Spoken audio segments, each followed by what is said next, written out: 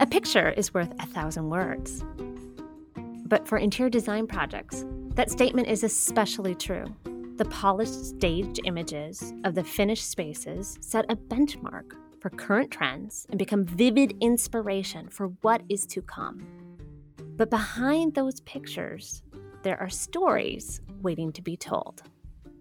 And as interior designers, we're accustomed to celebrating the end of the project. All the final touches are in place, installation is complete, and hopefully we have an ecstatic, happy client. But what about the process? The complex journey and people behind the polished and finessed final result? Welcome to Once Upon a Project, a new show from the Surround Podcast Network by Sandow. In this series, we dig deep into process, what it actually takes to bring a project from a designer's imagination to the finish line. Through often unseen challenges and trials, we'll be introducing designers from vastly different backgrounds. They will reflect on the masterful, the magical, and yes, even those messy moments that all converge to bring a project to fruition and result in those glossy portfolio images. I'm your host, AJ Perrone, design futurist and executive vice president at Sandow Design Group, delivering design brands you know and love like Interior Design Magazine, Metropolis Magazine, Luxe Interiors and Design, Think Lab, and more. So for today's project, the design of 37,000 square feet of hospitality space for the iconic New York Yankee Stadium, or as the fans call it, the house that Ruth built. Yankee Stadium first opened in 1923, but after years of discussions and rumors, the team finally announced plans for a new home in June of 2005. And so, on a sunny Wednesday afternoon in August 2006, in the presence of legendary player Yogi Berra and avid fans including Billy Crystal, ground was finally broken on a site adjacent to the historic stadium. The Yankees financed the $1.6 billion project, and the city of New York spent $220 million for infrastructure and other improvements. So it was a big project.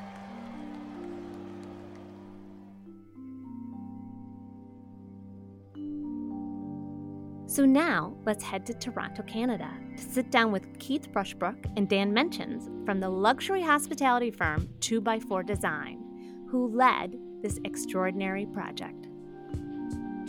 Hi, I'm Dan Mentions, one of the partners at 2x4 Design. And I'm the other half, Keith Rushbrook from 2x4 Design.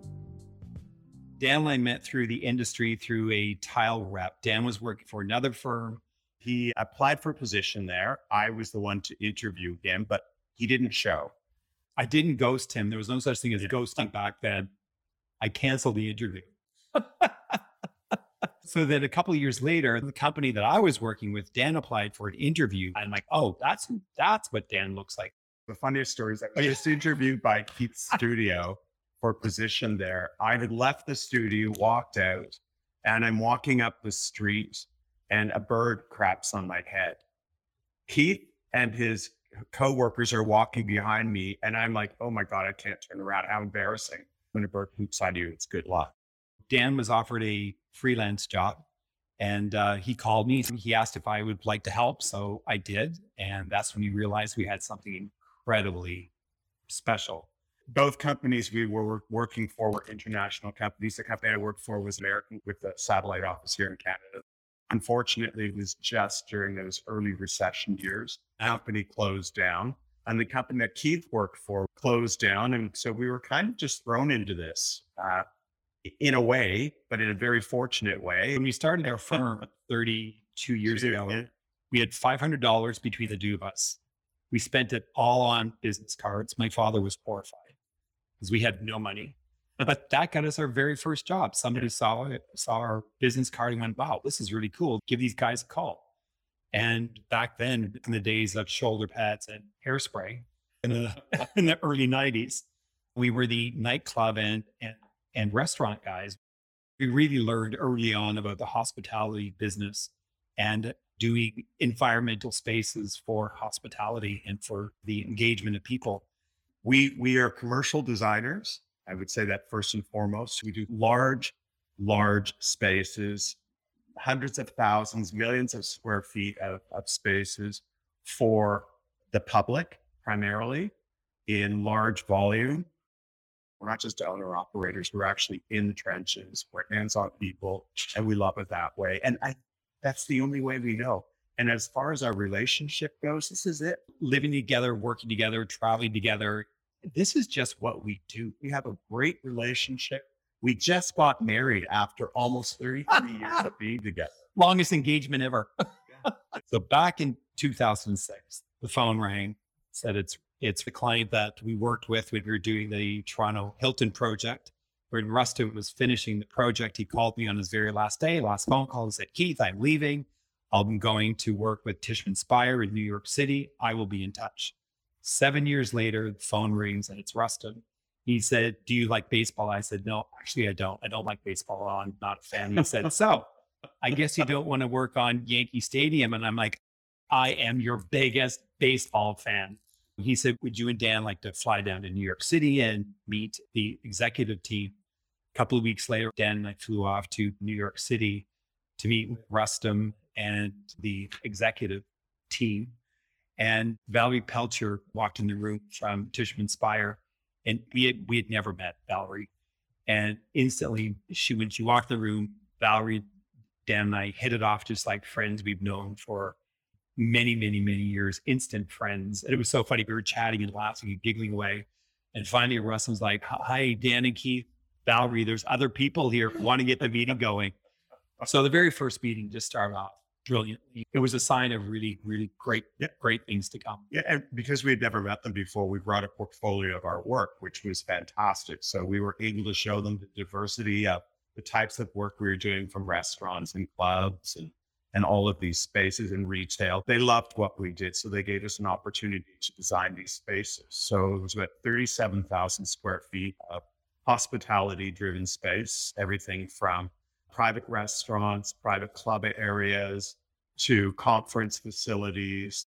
They were downsizing the seat count in the stadium, but they were increasing the hospitality or the public space to bring more revenue to the stadium, which was a really great way to think about business. So these particular areas that we were asked to design, a lot of it would be public spaces, even when the stadium wasn't being used by a game. We'd never, ever designed a stadium before. This was our first. And, bless the client for having the foresight to hire us to do this. But, part of the reason why we got the job is we think outside the box. We don't think literal. Some typical hospitality designers would have taken a baseball bat and used it as a table leg or a baseball glove for a chair. That's not what they were looking for. They were looking for a really interesting urban style, New York appeal to these hospitality spaces. We were really inspired by everything from the game, the textiles of the uniforms, the colors, the material of the baseball bat, material of the baseball, what's it made of, leather, all that, and not taking it literal, but using it for the inspiration. So how did they take this inspiration and run with it? Where do you even begin with a project of this magnitude? It wasn't just like, hey, design these spaces. There was such an incredible marketing brief to start with. There were guidelines, not rules, but guidelines. So it wasn't though we were just like, hey, run, go, free. We knew it had to have so many seats and to accommodate X number of people, tables had to be turned over and accommodate. So it wasn't just us, but behind that, there's a lot of very strategy and programming. We're dealing with a smart, educated client. So made it really easy for us to sort of follow and navigate the path that they needed us to do. And we had, I don't know, a few weeks, a month, whatever it was, to pull the concept together. We've set these all up, all these beautiful presentations. So it's not only just a visual presentation, but it's actually a tactile presentation. So lots of touchy-feely kind of moments for the clients to experience when we were presenting this work. We had all these amazing samples made, work with artisans and craftspeople, metal workers, glass workers, woodworkers from all across North America to produce really interesting samples and materials that we had designed for this particular project, various types. Do sample boards. Yeah. We do full on like 4 foot by 4 foot, big on samples, which is great. Packaged up, created all this stuff off, shipped it all up to New York City. We did some amazing things with the New York Yankee logo, which is so iconic. With their branding and their logo, and reinterpreted that, and three-dimensional cutouts and flipping the logo. And We took a logo and turned it into almost a textile graphic, this huge, reversing, flipping. It was all about this. and we thought, how fantastic. Like, I really hope they like this. And all of a sudden, someone turns to us at the end of the presentation and says, you're not allowed to manipulate the intellectual property of the New York Yankees logo. And we're just like, what? Jaw drop, silence. And the whole room was just like crickets. What were we thinking? And then the head guy said, but I absolutely think what you've done is brilliant.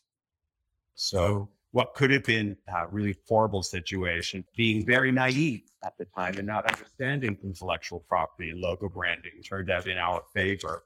Eventually, they turned it into tissue paper for wrap. They turned it into the inside of bags and on and on and on. But lesson learned. But it turned into something amazing. And we got to use the motif in the actual installations of some of the areas in the stadium. Of course, this project was a challenge at many levels. Not only were the scale and size enormous, but Dan and Keith also had to create intimate, personal experiences that were not standard for a public stadium project. Well, at least not yet. We were designing one of the bars in the lower level of the Legends Suite Club, which is a 25,000 square foot private member space that's multifunctional. So it's an event space, it's a buffet area. It can be rented out for private events. So it's just multifunctional. Legends Suite Club is accessible from the interior of the stadium. It has the interior walls is fully glazed that overlooks the stadium field. So right then and there, it's like, what more could you ask for? Window to the world of baseball, which is fantastic. 25,000 square feet to two Canadian boys is a lot of hospitality. We don't have populations that large to fill those spaces. When you're dealing with 700 and 900 seating capacity, it's like, oh my God. The stone bar was this huge bar, and we selected this beautiful natural blue granite stone from Europe.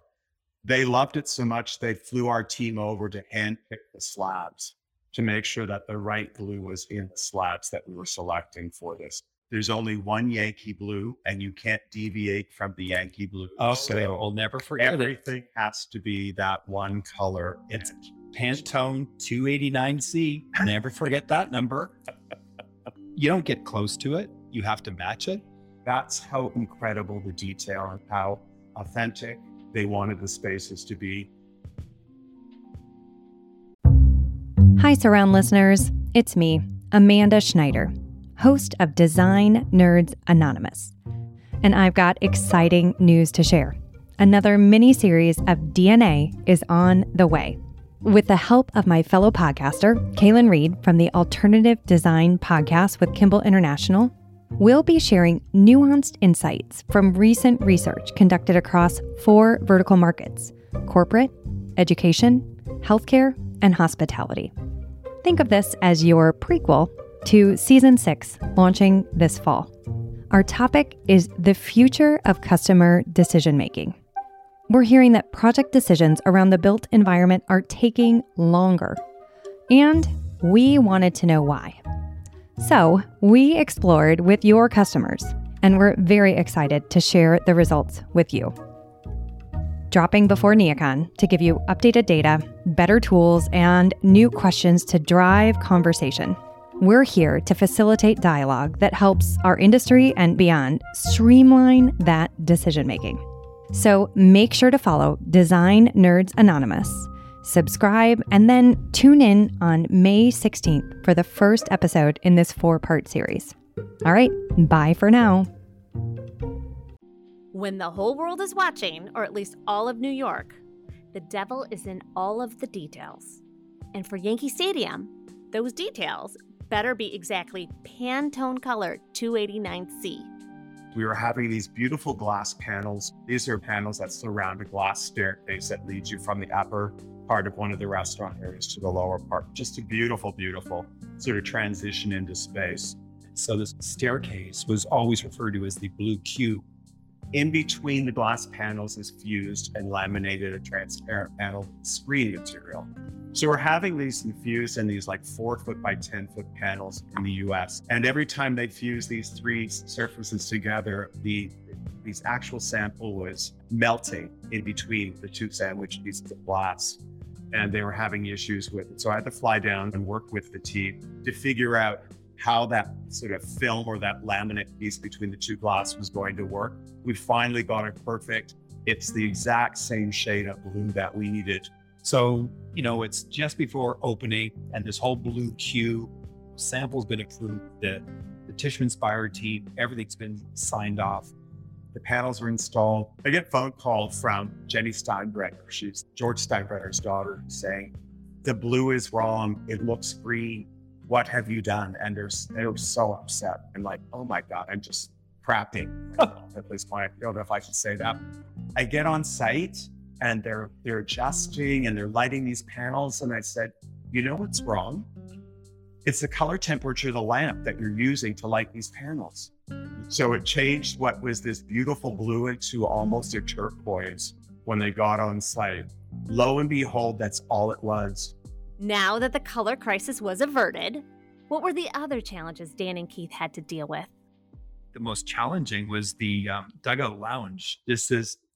There are little spaces underneath the stadium called the dugout lounges. There's two of them. These are my favorites. And these two little dugout lounges are basically concrete bunkers that typically would be just storage spaces for whatever in a stadium. You're underneath the bleachers, so the ceiling is on an angle. One side is 8 feet, the other side is 14. So in this wedge-shaped, and it also curves in plan, it was just like awkward. What do we do? Unusual. And it actually worked out really well. So the low side became the dugout with like hanging out with, with Babe Ruth and all the guys with these beautiful photo murals. So you really felt like you were part of this history. And this is where we use the old vintage archive photography. We found this amazing photo of Lou Gehrig looking at these 5 baseball bats. And then some of the players in the dugout, really cool old sort of vintage photography. And we brought this as part of our presentation. And we said, can we use these? And said, we don't own the rights to those. Said, oh, okay. So how do we do this? So they had to go and buy the rights to the photography in order to use them in the spaces that we actually had them placed for. We did these super sized, what they call backlit Duratrans or backlight imagery in retail. We did huge wraparound walls of some of the players that were larger than life in the dugout, looking back at you within these spaces. And then there were bars set up here and grab and go areas. And so that again had part of you get up from your seat, you have to have visibility, hear the game, smell the game, watch the game within these spaces. So cleverly positioning all of the digital media and AV throughout the space. They were really great spaces that typically would be so underutilized.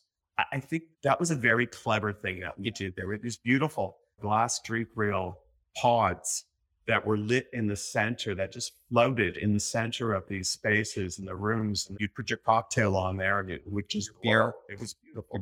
Your beer. Sorry. Your beer and your hot dog. Beer and your hot dog.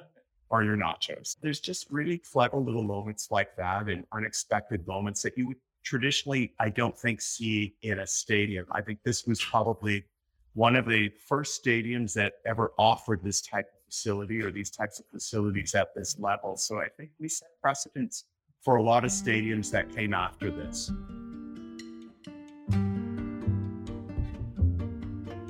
The NYY steak restaurant that we designed for the Hard Rock team is publicly accessible. This is really cool. So in the steakhouse, they have this on entry, and this is part of our program. We had to detail this in. I'm going to call it an armoire, vertical armoire of steak knives. And they're all on display individually on the wall, and each steak knife has a name on it. And behind the steak knife is the same name. So if the steak knife is removed from that wall, that means that plate or that celebrity is dining in the restaurant at that time. How cool is that?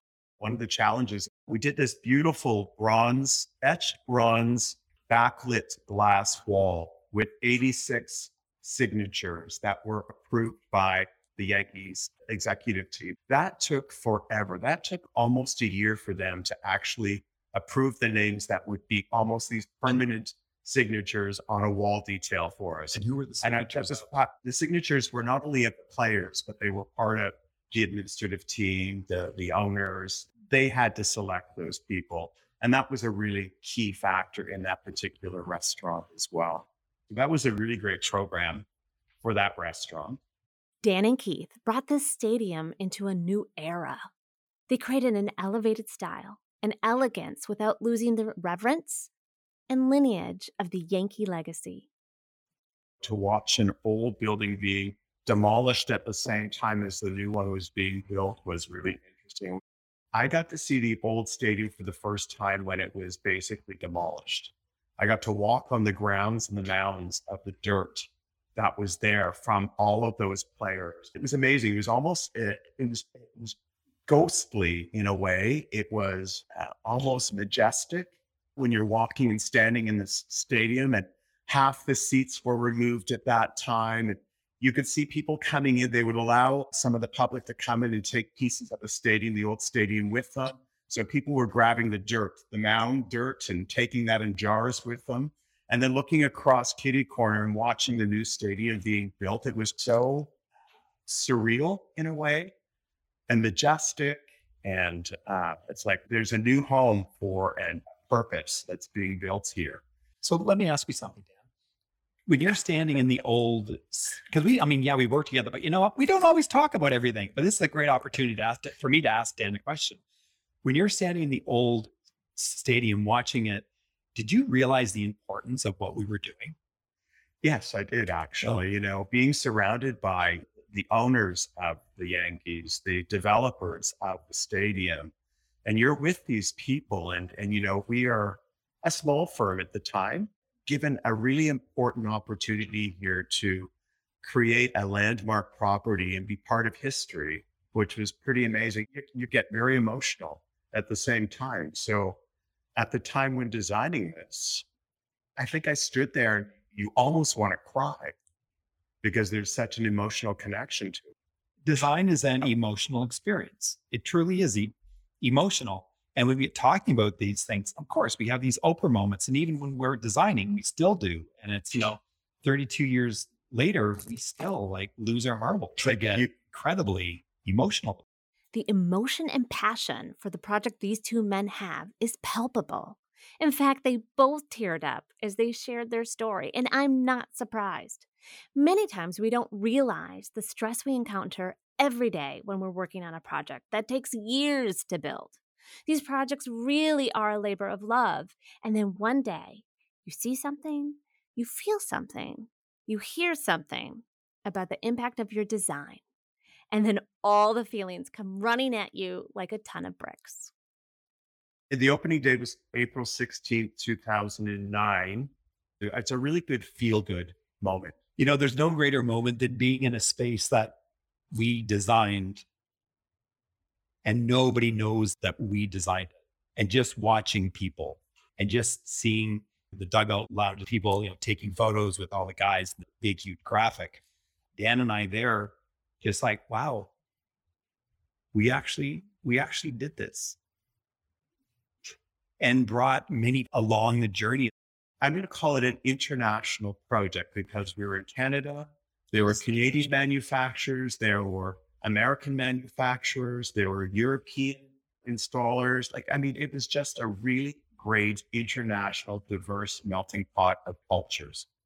I remember taking a flight over New York and the pilot was flying over the stadium at some point. It's like, oh my God, we were involved with that. We were a small part of a little piece of history there. And it's like, wow, to work with such an iconic, classic brand that everyone in the world knows, that we had the opportunity to be involved with such an incredible brand that lives on and will live on for generations. Oh my God, what a phenomenal, incredible, humbling experience. This is a while ago that this was designed, but it's that important in our careers and in our current jobs. We did something incredibly important. Keith and I have many stories about many projects, but this one we felt was really significant because it was two of us that started the project. Turning point in our life. What we learned today from Dan and Keith is that looking at a project in a different way helps create something new that becomes a standard, an expectation for the next type of space you go into. It literally becomes the benchmark. I love their stories about their impact and how emotionally connected they were to this project, and so passionate. And they really didn't care a whole lot about baseball at first, but they do care about the experience, the inclusion, accessibility that people really need to have to come into a space that can pull us all together. I'm happy to say Dan and Keith have a much greater appreciation for the sport, and they're now baseball fans. Once Upon a Project is a proud member of the Surround Podcast Network. Discover more shows from Surround at surroundpodcasts.com. This episode of Once Upon a Project was produced and edited by Sandow Design Group. Special thanks to the podcast production team, Hannah Vitti, Wise Grisette, and Samantha Sager. I'm your host, AJ Perrone. Thank you for your time in listening to Once Upon a Project. I can't wait to catch you on our next adventure together.